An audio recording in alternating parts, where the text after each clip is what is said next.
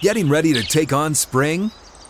Make your first move with the reliable performance and power of Steel battery tools.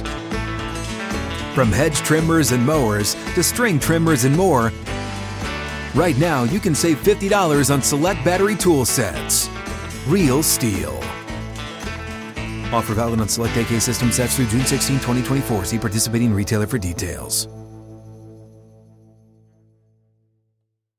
Live from the 6th and Peabody Studio and across the Outkick Network, this is Outkick 360 with Jonathan Hutton, Chad Withrow, and Paul Kuharsky. Out of the gates and ready to go. Outkick 360 is underway. Nashville, Tennessee, our broadcast location. And if you're listening across the great network, we appreciate you. We're going to get you through your Monday faster. Plenty to talk about. We've got SEC Mike Bratton will join us a bit later in today's show.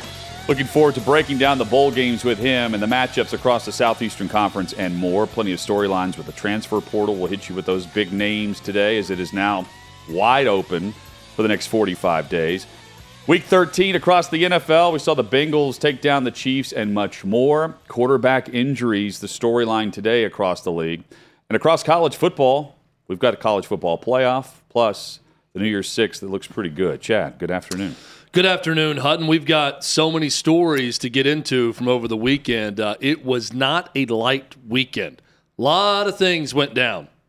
But plenty of football, and what's crazy is the results of the conference championships really aren't the storyline today. You know, it's like how quickly we move on to the matchups of the bowls, of the playoff now, and the job that the committee did. And that's where we'll start with the top headlines on this Monday. We'll call it 6 and 360, where we'll roll through the top 6 headlines from the weekend, and it starts with the college football playoff. Georgia and Ohio State will meet in the Peach Bowl in Atlanta. Meanwhile, Michigan takes on TCU. I like the fact that the committee has said that they're not following this rule, but they're following this rule. And I alluded to it last week. They're not giving you the rematch immediately between Ohio State and Michigan in this. TCU lost and they don't move because they don't want a rematch in the semis. They'd rather have the rematch for the national championship, even for a rivalry that's never met outside of the regular season, Michigan and Ohio State. Georgia and Ohio State have played only one time, and that was back in 1992. Meanwhile, we will see Michigan and TCU face off for the first time. And watching all of these games play out, Chad, I have a bigger appreciation for Michigan and Georgia than I did a week ago, and only because I think I've been overlooking them to that point. Yeah, I really was sort of and then there were two when it comes to who's dominant in college football, right? And it's Georgia and Michigan because they completed that undefeated season. TCU loses in overtime in the conference championship game, but this is the right four with these four, with Georgia, Michigan, TCU, Ohio State in the college football playoff. Hutton, Deion Sanders to Colorado. They make the splash. They hire Coach Prime. And how about the introduction, his intro to the team, where he's like, "Hey guys, I packed an overnight suitcase. When I come back, if you want to hit the portal, go ahead and hit the portal because you can make room for me because I'm bringing other dudes in here. And by the way, this is your quarterback." And he points to his son Shedeur. He's going to earn it, he said. What an entrance there! This is one of those boomer bust hires. I'm kind of surprised he took the job, honestly. I thought he would try to aim higher than Colorado, and he's saying he's going to win. I don't doubt him. I think he's going to recruit great. It's going to take some time, but the portal's going to help him, and he will get players there. You agree? Absolutely. Yeah, I think he's a guy that's going to immediately make a splash by going in and saying, "I've got my luggage. You know, you can pack yours if you've got a problem." What'd you think about that? He's going to turn things around. Hit the portal. I love it. I mean, there's nothing politically correct with kids today about that. About, hey, my son's going to be the quarterback, by the way. But those guys have done nothing but lose. Yeah, they were 1-11. So, I mean, whatever. Yeah, I like it. I do wonder what they're thinking as they're sitting there listening to him talk. I mean, why even speak to the team if you don't want them there? You're wasting your time if you're Deion Sanders. Coach Prime with the Buffs. Jimmy G out for the season, broken ankle. suffered yesterday in the win over the Dolphins. Chad, this was this too good to be true? The swan song season for Jimmy G. They're now 8-4. They had won 4 in a row, now 5 in a row, but they lose their quarterback that wins much more than he loses. So Jimmy G, what's too good to be true is him staying healthy. And this is just an unfortunate part of his entire career. Yes. He's made of glass. I mean, the guy cannot stay on the field, and that's been a constant issue. And he's had a nice career in spite of it. When he's been given the opportunity, he was doing a really nice job this year with that 49ers team. But he's out, and to me now the story is Brock Purdy looked great. To be Mr. Irrelevant, he had a true savvy about himself in that game, knew the offense well, ran it well. I thought they were done in this game against a really good Dolphins team, and instead Brock Purdy has a really good game, and at least for one day in relief, looks like he could do the job for a 49ers team that doesn't need a ton from their quarterback, which is remarkable in today's NFL. The way they play offense with that short passing game and the way they play defense, they don't need a lot. McCaffrey and Deebo Samuel to go along with other weapons. And, I mean, think about the trust here from Shanahan with Brock Purdy. He comes off the bench. Not many reps last week. They attempt 37 passes. Now, albeit short passes, but he passes for 210 yards, 2 touchdowns. The key is, though, he's not turning the football over. And the San Francisco defense can get the ball back for you. Yeah. And that's a winning formula. And it leads to Baker Mayfield. Yes. Baker Mayfield has asked for his release. He has been released by the Carolina Panthers. And, Chad, the topic immediately is, will San Francisco try to claim him off waivers? They should. Immediately, my thought was when I saw the story that Baker Mayfield was getting cut by Carolina, boy, this is really good timing for San Francisco and for Baker Mayfield. He should clear waivers, and if that happens, I think the 49ers should sign him as just not a Hail Mary where you're going to bring him in and expect to start, but you get him up to speed with the offense. Christian McCaffrey, granted, not a quarterback. He came in 1 week, and he was ready to go for the 49ers. And if something happens with Brock Purdy or he starts to become ineffective, at least you have a veteran guy who started in the playoffs to go to at some point. So I think that's a great move for him. Hutton, in Houston, it was all about defense and not Deshaun Watson. 2 defensive touchdowns, a special teams touchdown, and that allowed the Texans to be snuffed out in the fourth quarter, really. But this was a tight game. You know, it was, what 7-5 at halftime of this game? Watson didn't look good, and it looked similar to the 3 snaps he took in the preseason. Just rough, out of sync. And that's what the rest of the stretch of the season is about now for the Browns. They've got to get their quarterback, if we're just talking on the field, get their quarterback in sync and in rhythm with the rest of this offense and find out where you build around him now for your fully guaranteed deal. And I think it's also important for Stefanski's just making sure that you're building for the future and not showing that you're inept with your franchise quarterback now, because now Watson has the NBA-type power. I've said this. Very few players in the league do, but a guy that has $230+ million fully guaranteed has the NBA player power over the coach if you really think about the dynamic and structure there. And I'm not saying there's any riff by any means, but Stefanski's got to get the offense going, and it's been holding them back so far. Yeah, and he threw the ball to Jalen Petrie like he was the intended receiver one time on a pick. Yeah. Really bad day for Deshaun Watson.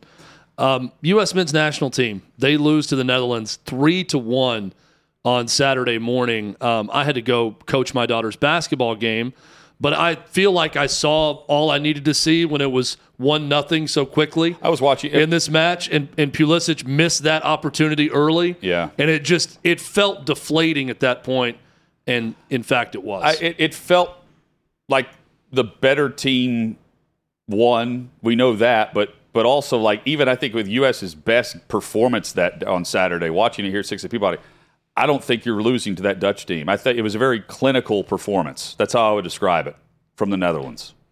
Yeah, and by the way, the stadium was loud for the U.S. Did you hear that? Yeah, there was a moment there, and I recorded, went back and watched it, where it's 2-1, and then the Americans were on the attack. I think it was about a 7 or 8 minute stretch where it was 2-1 before the Netherlands scored to go up 3-1, and then it's completely over. But it did feel like they were on equal footing for that goal and then the push for 6 or 7 minutes after. And then Netherlands just shows how much more talented they are. Yeah. And they go and score, and they're on to the quarterfinals. A great showing, though, for the United States at the World Cup. You can hit us up on social at Outkick360. Big story in the NFL, aside from the quarterback injuries, Lamar Jackson, by the way, day-to-day with his knee issue. He's unlikely to play this coming week.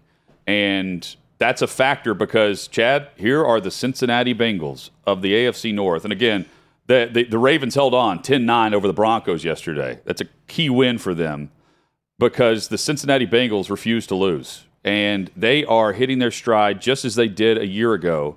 Yesterday, beating the Chiefs 27-24. Burrow, Jamar Chase, Joe Mixon is coming back soon off of concussion protocol, but Samaje Perine, back-to-back weeks of dynamic performances out of the backfield for him. And defensively, they do a really good job of just staying sound against dynamic offenses. And it wasn't as much about what the Chiefs did as much as what the Bengals were capable of. The very rare fumble by Travis Kelce in the fourth quarter where KC led 24-20. I know there were some special teams miscues as well, but this is more about the Bengals who right now seem to be the team to beat in the AFC, and they're not even leading their division. Well, they're 3-0 against the Chiefs this year alone so far with that last regular season week, then the AFC Championship game, and now this game. Incredibly impressed the last 2 weeks, really, with Cincinnati. Going on the road and beating the Titans, who they beat last year to start the playoff run. At home, beating the Chiefs, but allowing only one sack to each of those opponents. And they got ransacked in the playoffs a year ago, at least Joe Burrow did, because they could not protect him. Starting with that Titans game in the playoffs, that was the most impressive thing to me is they really elevated that offensive line, and they're playing at an extremely high level. And Joe Burrow with that 3rd and 11 completion to T. Higgins is just incredible. I also thought, I think it may have been Chris Jones, but whoever it was for the Chiefs that slowed up, they thought he didn't have the ball for a second or something, really affected that play. But regardless, terrific play by Joe Burrow. The Chiefs, the Bengals had the Chiefs' number right now. It's plain and simple to me. And I don't think you want to play Cincinnati if you're any team right now in the AFC. The way they're playing currently. And they're going to get better. I mean, again, Mixon's coming back, but they found a role for Perine too, and Chase, and the whole offensive group, Chad, is just so talented. And then defensively, they find the 1, 2, 3 plays a game that are crucial in figuring out how to get the football back for Burrow and company to go take a lead. You know, again, the rare fumble where Kelce's fighting for extra yardage that he really doesn't need, gets the football back, and again, it ends up being a fourth quarter game, and Cincinnati with Burrow, they believe in everything they're doing there. Yeah, it's they think they belong, and they do belong. They're the reigning. That's what I forgot this. I'll put the blame on myself too. Yeah, everyone has. It was easy to forget that they're the reigning AFC champion. Everyone has though, because they started 0-2. And I got lulled to sleep by that 0-2 start. Yeah. And I'm thinking, oh, boy, after that first week against Cleveland, they still can't protect Joe Burrow. It's not going to be that. They're gonna have that. We see it all the time. The team that loses the Super Bowl the next year takes a step back. Well, at 0-2, the Cincinnati's that team that's going to take that step back. They've done nothing but improve. They just knocked off 2 playoff teams, one that everyone's expecting to be in the AFC Championship game in Kansas City in back-to-back weeks. I'll say it. Cincinnati might be the team to beat, even ahead of Buffalo, if this thing continues down this path where they're getting that much better, and if they can protect Joe Burrow, plus getting Jamar Chase back yesterday is going to only be bigger and bigger for this team. Now, the biggest questions for them came whenever they lost to the Browns, because a couple of weeks prior to the Cleveland game, they lost to Baltimore, 19-17, I think was the final score. And then 2 weeks later, they not just lose to the Browns, blown out by Cleveland.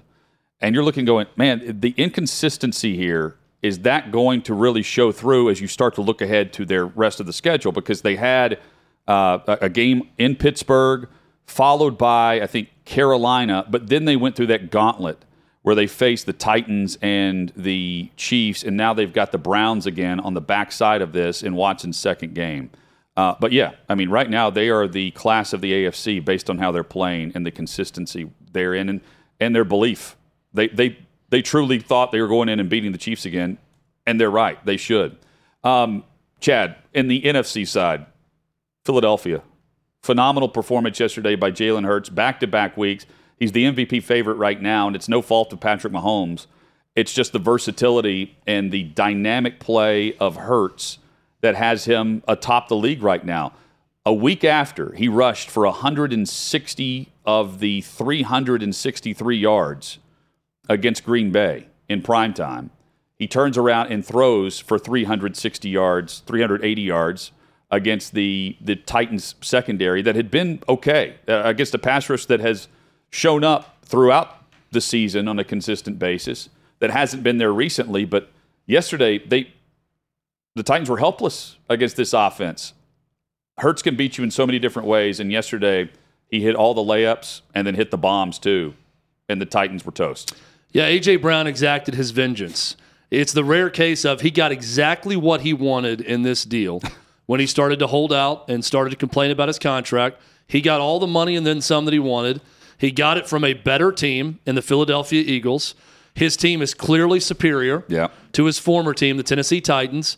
And he went out there and added every bit of insult and injury to that by, one, injuring Christian Fulton because he faked him out so badly, and the guy tears his groin on the play, who's the Titans' top corner. Why? Because they swung and missed on Caleb Farley. So he injured a player by juking him. You don't see that every day. He scores a touchdown that play after knocking him to the ground. Wasn't called offensive pass interference. Don't know why. Don't pretend to know why they never call offensive pass interference.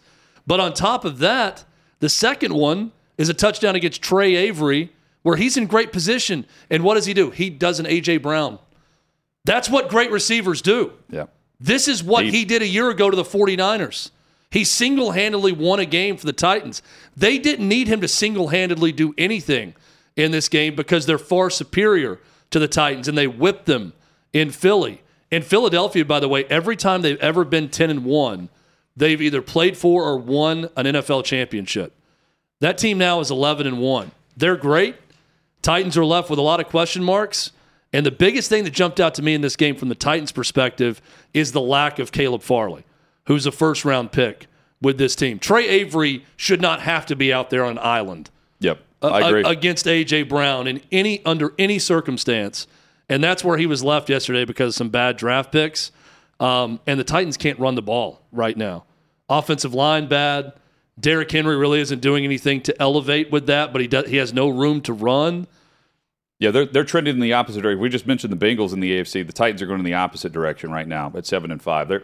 They're not of any threat to lose their division and lose their playoff spot, but they're not a team that you're buying right now. Meanwhile, Cincinnati, Kansas City, Buffalo didn't play yesterday, and they benefit greatly. I mean, those are the teams. Those are the class of the AFC right now. And, Chad, more evidence that Philadelphia is a true, legit Super Bowl contender. What do you do against the top defenses when you face them? This is a Titans defense that had allowed 20 or fewer points against 8 consecutive opponents. And Philly put up 21 in the first half.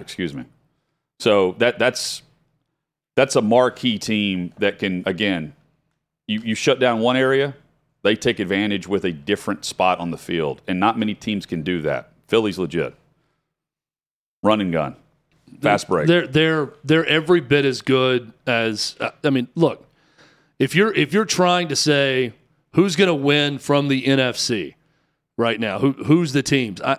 I'm looking. We're going to get into the Sunday Night Football game. I'm really not looking much past the NFC East. Cowboys and that defense with Micah Parsons and Minnesota. We should throw Minnesota in there because Minnesota, sure, but I really think it is the top of the NFC East. Eagles, Cowboys. Then I'm putting Minnesota behind them in that group that could very well win a Super Bowl this year. Hit us up at Outkick 360. Coming up, we take a look at the college football playoff, the bowl matchups, New Year's 6, and we will discuss the championship games from this past weekend and how it all shaped what we're going to face and witness. And what's up, everyone? It's Nick Wright, and I got something exciting to talk to you about today. Angie, your ultimate destination for getting all your jobs done well. Now, Angie isn't just your average home services marketplace. It's a game changer with over 150 million homeowners served and a network of over 200,000 skilled pros. Angie has experience and expertise to tackle any project with ease. Whether you're looking to spruce up your backyard or undergo a major home renovation, Angie's got your back. And their pros are locally based, often running small businesses right in your community. And here's the best part. Angie makes the process seamless. From researching and comparing pros to scheduling services at your convenience. Angie's user-friendly platform puts you in control. So why settle for anything less than perfection when it comes to your home? With Angie, you can trust every project will be completed with the utmost care and professionalism. So get started at Angie.com. That's ANGI, or download the app today to discover why homeowners across the nation are turning to Angie to get all their jobs done well. Bet on over the next month or so. That's all straight ahead on Outkick 360. The top programs showed their dominance this past weekend, and meanwhile, the teams that are on the rise hit some roadblocks. Outkick 360 rolls on across the Outkick network. Chad, the Power 5 Conference championships played out, and the big takeaways for me, number one, Utah, I mean, we just got done talking about the Bengals and the Chiefs. Utah's number against USC is evident with the way they play and execute against the Trojans on Friday night. And also, TCU and Kansas State lived up to every expectation. The Horned Frogs continue to live life on the edge of a cliff, and in this case, they end up losing. I also think, based on the way that the overtime played out, I think Sonny Dykes knew he was in the playoff, so he was I won't say win-win, because you want to win the championship, but also you roll the dice there, and if you end up winning, great. If not, you're still in the playoff. Yeah, I think the only thing that would have even come close to putting them in jeopardy of even dropping to number 4 or out of the playoff would be a 2-3 touchdown loss in that championship game to Kansas State, because they had already beaten K-State. It was a rematch game. They were 12-0 playing for a conference championship. I always felt pretty secure that TCU would remain in the top 4, one way or the other, and that Alabama had no chance, even though that was all the talk. And we got to talk about Nick Saban just out there on every single network possible petitioning for his team, which I thought is utterly ridiculous that he's allowed that platform, quite frankly, to do that with a college football playoff committee out there. But either way, let's start with the start of this weekend. Utah just smacked USC physically in that game. You want to talk about a wake-up call for Lincoln Riley and what he needs to truly win a championship? It is line play. I mean, they have got to get bigger, more aggressive, tougher on both lines of scrimmage. He did a great job in year one with USC, bringing a lot of new guys, a lot of new talent. And Caleb Williams is a great player. Unfortunately, he gets injured on that highlight reel run where most thought, Hutton, that, hey, here's a guy winning the Heisman Trophy with that run because now they're going to go on and win after the great start. Tweaks his hamstring on that run, though. Doesn't play as well the rest of the game. He's still putting expletives to the team he's playing on his fingernails for whatever reason. But I was really impressed with Utah. That's a program-type win for Kyle Whittingham where they played their style and were able to win a Pac-12 championship. I mean, where is Utah if they just travel that physical style to Gainesville in week one? You know, they didn't fall down, you know, drastically after that loss, but man, the way they worked themselves back up and in the mix against, you know, I know they lost some games here, but Chad, this is a Utah team that I feel like is among the best in the country if we're just listing 1 through 6 right now. And it's because their run game, dominant, 223 yards rushing against the Trojans. They held SC to what, like 60 yards rushing in the trenches? Yeah, they're just, I mean, that is, I thought all along, you know, if they can somehow play that style and score points, and they did it a number of different ways in this game, that they're going to have a chance against USC. We're going to talk Big 12 championship. To me, this is not team. These are now programs with Utah and Kansas State. There is nothing about Kansas State that says that program should be this good. They have no advantages in Manhattan, Kansas, yet here they are, Big 12 champions under Chris Klieman. I'm just super impressed with the toughness with a backup quarterback in Will Howard in this game. And their ability to beat TCU, who was unbeaten, just very impressive. People are going to talk about, well, TCU isn't this or they're not that, and they got lucky and whatever. TCU's got a great resume. They have 5 top 25 wins throughout the season. They played great. Yes, they won close, but you're going to need to win close, and you're going to need to get lucky at times to have a season like that, especially if you're TSU. They accomplished all those things. I thought way more about Utah and Kansas State in the positive than I did USC and TCU in the negative in these games, even though we're talking about the two teams in the mix for the playoff with TCU and USC. 3 stats that just are shocking to me about TCU. The Horned Frogs had won 5 games when trailing after halftime before losing this one. They're the first Big 12 team other than Oklahoma to actually make the college football playoff, which is crazy. And they're the first Big 12 team to complete a regular season undefeated since Texas in 2009. I mean, what they've accomplished, even with the loss, is deserving of the college football playoff. Now, the other factor here is they're not even close in this game, if not for their quarterback. Yeah. Duggan was insanely great on this Saturday. He had the 95-yard drive all on the ground with himself. Yeah, 15, 13, 19, 10. I mean, all these chunk yards. And the reports of the injuries he was dealing with, we were kind of joking before the show about the heart surgery he had before the 2020 season, and he's starting a month later, and then they're talking about the body contusions that he has, the abrasions all over his body in this game.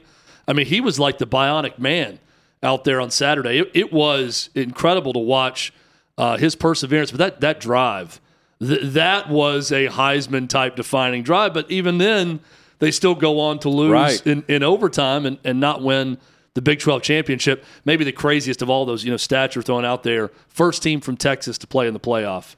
Not A&M, not the Texas Longhorns, TCU. A private school with, I think, 9,000 students is the first to make the college football playoff out of that state. Georgia over LSU, 50-30. Georgia has this innate ability to just turn it on whenever they feel like it. It's impressive. Against Oregon, 49-3. South Carolina, 48-7. Florida was 42-20 on a final score. Tennessee, 27-13. But in the second half, it didn't feel that close. And then LSU, well, there were times where you're looking up going, oh, here comes LSU. And then you see the score, and it's like, man, this is a far bigger deficit than what I thought based on how LSU's scoring against this Georgia defense all of a sudden. Another solid performance by the Bulldogs, and rightfully so. They avenged their championship loss a year ago in the SEC, and I do feel like that was something they wanted for the trophy case, for the mantle, because they've lost to LSU, now they've lost to Bama. They turn around and win this one like they should. Well, Hutton, for our purposes, we were rooting for the cover in this game because that's what we picked, and it got close to happening. It was 17.5. They ended up losing by 20. The game wasn't that close, though. It was 35-7 in the first half. Now, early on, LSU has that nice drive early. They get a stop on Georgia, I think a 3-and-out to start the game. LSU goes on a nice drive, the blocked field goal, and then Christopher Smith with the return. And the field goal was such a chip shot, I am convinced that LSU players on special teams just thought it was an extra point. Oh. No, it was blocked, so you can't return it for an extra point. You're saying so they ran off the field because they basically snapped it from a similar spot to an extra point, and it's like they fooled themselves into believing that. Either way, dumb special teams play, and Christopher Smith probably waited because the ref could blow it dead as it's coming to a stop, and he waits over it almost like a guy that's warming his hands by the fire. That ball is shaking. Right as it wobbles for the last time, he picks it up, runs it back, heads-up play by Christopher Smith to Georgia. But I also thought he was really living dangerously because the rule is once it stops, play is dead. the officials would blow the play dead. It looked like it was stopped or coming to a stop as he picked it up. How about the coach up in the box? They showed the video replay of his reaction where don't touch it. Yeah, he's trying to get he doesn't want the return. Yeah, and then all of a sudden it's like, oh yeah, go take off. Crazy because he's assuming only bad things are going to happen because they're going to be ready for you to touch it, and then they're going to fumble and But it was so well coached there on the return and extremely smart play. Smith was awesome there. But even then, it was the Kayshon Boutte touchdown to make it 7-7. I'm thinking, okay, maybe LSU is going to have a counterpunch in this game, and then 28 straight from Georgia. Well, right after that touchdown, that was when Daniels hurt his ankle again. Yeah. They fell on his ankle. Carter was on his ankle. Ended up not playing. So looking at the results here lead us to the college football playoff, where now we get Ohio State, who didn't play this past week. Of course, they jump into the 4 spot, and it leads us to Georgia and Ohio State matched up in the Peach Bowl, and Michigan, TCU, out in the Fiesta Bowl. This is an interesting matchup for the Bulldogs. Ohio State, I know, banged up against Michigan. But this is one of the, 2 programs, Chad? It would be Ohio State and Alabama that we would put on that's the list of teams that I think Georgia, if they had to pick, would not want to face, right? You would rather face SC, for instance. We know that Njigba's not going to play in this game. He's going to try to get healthy for the NFL draft. That official today. But a healthier version of Ohio State is very intriguing for this matchup against Georgia because the defense has been much better than last year. And while they were boat raced in the second half, you've got to feel like they get a second life here. Jim Knowles has been an upgrade as defensive coordinator. There's no doubt about it. I still look at this bracket, and I just don't see Georgia losing. I do see a scenario where they're challenged in this game, and they're challenged against Michigan in the national championship game, if in fact it is the Wolverines getting past TCU, which I believe it will be. They could be challenged, but if you're someone that just doesn't want to see Georgia win a second straight national championship and set themselves up as the current Bama of college football, this is the best outcome, I believe, that Ohio State slides in instead of USC. I do think Ohio State has a better chance against Georgia to pull the upset than USC. Early lines, anywhere between 4 and 6.5. Georgia favored in this game. So, two fun brands and style of play to go head to head though in this game, 1 versus 4. And thinking about the matchup too, I'm reminiscing to the game we went to Atlanta last year, and the last team to beat Georgia is Bama. And how do they do it? Well, they had at the time Heisman Trophy finalist in Bryce Young. They had a run game that was very efficient. And whenever they got going, they could control the time of possession and the clock. A defense that was opportunistic and that could get the ball back for you. But more than anything, they had dynamic receivers that could go up and make big plays when you needed chunk yardage. And Ohio State can do that. Like if you're looking for examples of the formula for how Bama beat Georgia, and again, we saw the rematch and it didn't matter. But that's the formula. And it leads to a very interesting scenario here for Michigan and TCU because I think Michigan is far better than TCU. And, if for whatever reason Ohio State pulls the upset, hear me out here. Last week's topic was Ryan Day, right? Yeah. And it's because of his record against Michigan. And we could see that rematch for the title. And we know what Michigan's done in the trenches against this team the last 2 times out. Not going to be any more negative columns about Ryan Day if they win 2 games in this playoff. That's for sure. Especially if it's Michigan in the national championship game. If they lose to Michigan again, think about it's going to come. It's going to come right back up. How can you beat Georgia, this undefeated defending national champion, SEC champion, and then fall on your face and lose to Michigan for 2 times in one? You're right. That's going to be the narrative around Ryan Day. Let's get past Georgia first. I know, yeah. Before setting that up. I'm just trying to think of the storylines here. And we would have had that had they just had Ohio State 3. But again, the committee they don't want the immediate rematch until the storyline is for the title, which is fine. I'm fine with that because I'm more intrigued about Georgia-Ohio State than I would be Georgia-TCU, for instance. So one thing I'll say about Georgia-Ohio State, if you're looking for, okay, can Ohio State do this? Marvin Harrison Jr., to me, is the best weapon in this game. He's the best offensive weapon in this football game for either team. So could he be an X factor? Now, Georgia was the one team to just man up against Tennessee's great receivers in their offense and shut them down. So there is a scenario where they could do that to Marvin Harrison Jr. too.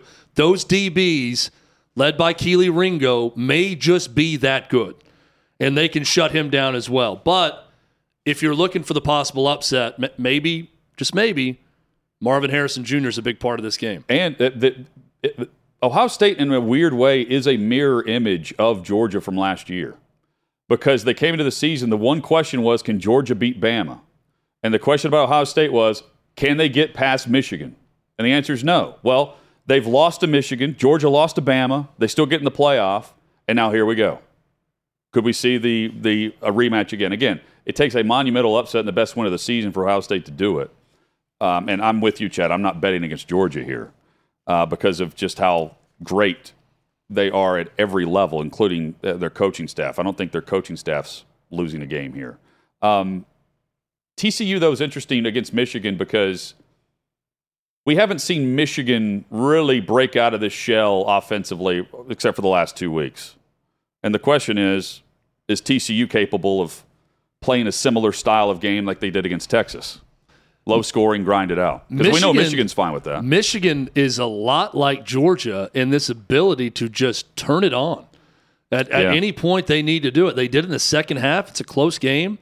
And then early second half, they start to just take off from Ohio State. They had a tricky game. I think they're behind at halftime against Rutgers this year. They end up blowing them out. There were a number of times where they were in a dogfight, and then second half comes around, late third quarter, they just take off. And I think the same was for this game against Purdue. I see similarities there with Georgia, where they are a team that can just decide, hey, now's the time, and then they take off. So we got a fun playoff here. I think from a cross-sectional standpoint, the best outcome would have been USC to give you the West Coast flavor also, if I'm just looking at the entire country. But this is the best chance for Georgia not to repeat, is what you get with this bracket right now with having to face up with Ohio State in round one. Here's your top 25 as it stands going into the bowl season, and it sets up the New Year's Six bowls as well. But Alabama, first team out at 5. Tennessee finishes 6, followed by Clemson, Utah, Kansas State. SC falls to 10 after being at 4. That's intriguing to me. Penn State ends up in the Rose Bowl at 11. And Florida State, I mean, if we're just looking for the brands, Florida State and LSU. Yeah. South Carolina finishes the season 19th. I mean, this is, and if you would have told me Oregon was going to finish 15th after week 1, I wouldn't have believed that either. But the brands that we've been waiting to show a little life, Florida State and LSU are back, and they've got momentum now. And again, I'm throwing South Carolina in there too because of what they did and who they beat on the way to their bowl. I think Tennessee, with their prominence, SC, Florida State, those are 3 programs that I do think it is not a bad thing for the sport for all 3 of them to be in the top 15. But then what I really like about this, and I'm a little crazy when it comes to this type, I love that Utah and Kansas State are in the top 10, giving hope to a lot of programs out there that you too can do it. And 12-team playoff, right, not too far away, there's a possibility. If there's a 12-team playoff, Oregon State's a couple spots out of that playoff. I think these are good things for the sport because there's fatigue that settles in when it's always the same programs at the very top. And we have a lot of that this time. Georgia, Michigan, Ohio State, and Alabama are 4 of the top 5 teams. It's not like they just fell off the map and the whole college football world has been put on its axis and now we've got all these teams that are in the top 5. But still, it's nice to see Utah, Kansas State in there in the top 10. It's nice to see a Mississippi State in at number 22. I think that's a good thing for the sport. And you're right also about South Carolina. That late surge gets them in the top 20 in the final ranking. Yeah, and the 12-team playoff will ensure that we will see the best teams without argument playing for the title, right? Like you can still argue, are we seeing the best 4 teams in college football based on resume and conference schedule and what we've seen? Again, like 12th team, there's no argument here on the teams that would be in. Hit us up with your thoughts at Outkick 360. Coming up, we will dive into Deion Sanders, who's now the head coach of the Colorado Buffaloes. A bit later, we'll dissect the New Year's Six bowl games. Chad, we got our matchup. Tennessee-Clemson. It's going to happen. Orange Bowl. It's a good one. Can't wait for that. We discuss Deion to Colorado, and then we'll dive into the NFL next on Outkick 360. Colorado gives Deion Sanders the largest financial package ever offered. When you need mealtime inspiration, it's worth shopping Kroger, where you'll find over 30,000 mouth-watering choices that excite your inner foodie. And no matter what tasty choice you make, you'll enjoy our everyday low prices, plus extra ways to save, like digital coupons worth over $600 each week. You can also save up to $1 off per gallon at the pump with fuel points. More savings and more inspiring flavors make shopping Kroger worth it every time. Kroger, fresh for everyone. Fuel restrictions apply. And signed by a coach for the Buffaloes program. Outkick 360, it rolls on. He's going to make about $5 million next season, and it also will be accompanied by a $5 million pool for coaches on his staff. And, Chad, it's a lucrative bonus-filled contract for prime time. And honestly, that's what you were lobbying Georgia Tech to do. Yeah. Colorado stepped up and did it with Rick George. Well, two programs. You look at Colorado and Georgia Tech. They were both great in the 80s and then the turn of the 90s. Colorado won a national championship, I think, in 1989, and we're close to it. Georgia Tech won it all in 1990. Bill McCartney, during that time at Colorado, the last really, truly successful coach for the Buffaloes. Two programs at just they were at the crossing point of, are we going to just go further into complete irrelevance, or are we going to do something big? Georgia Tech elevated Brent Key as their head coach. Colorado hired Coach Prime, who's going to wear a gold chain on the sideline. Deion Sanders, 55-year-old Pro Football Hall of Famer that everyone knows, celebrity coach from the Aflac commercials with Nick Saban. He's the head coach of the Colorado Buffaloes now. It's a great move. I mean, they could fall flat on their face, but I'm not going to criticize them because at least they tried and they made an effort. And Hutton, here's the thing I know about Deion Sanders. He's going to get players. Yes. He is. He will. I know we've got a video that, in regards to this. He's hoping most of this roster leaves in the transfer portal because he's going to replace each and every single one of them with guys out there who are probably contacting him or his son via social media right now that's interested in playing for Colorado. That wouldn't have happened if they went out there and hired, the next great FBS defensive coordinator. Here is primetime. Deion Sanders addressing the locker room, the roster for the first time, where he says, hey, hit the portal because we need the room for other guys coming in. We got a few positions already taken care of because I'm bringing my luggage with me. And it's Louis. I'm coming. It ain't gonna be no more of the mess that these wonderful fans, the student body, and some of your parents have put up with for probably 2 decades now. I'm coming. And when I get here, it's gonna be changed. So I want y'all to get ready to go ahead and jump in that portal and do whatever you're gonna get. Because the more you jump in, the more room you make.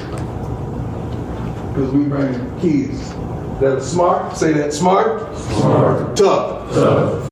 Again, that's not your usual introduction to the team. He dropped Louis Vuitton in the message. I didn't catch that the first time. My luggage is Louis, by the way. And no one reacted, so he just kept going. Okay, so we'll move on. Clearly, high fashion luggage doesn't interest you kids, so I'll move on. I'm looking at the faces in the crowd and the reaction, and while everyone is listening to him and they're being attentive, I'm also probably seeing a lot of people that are going to transfer. They already knew.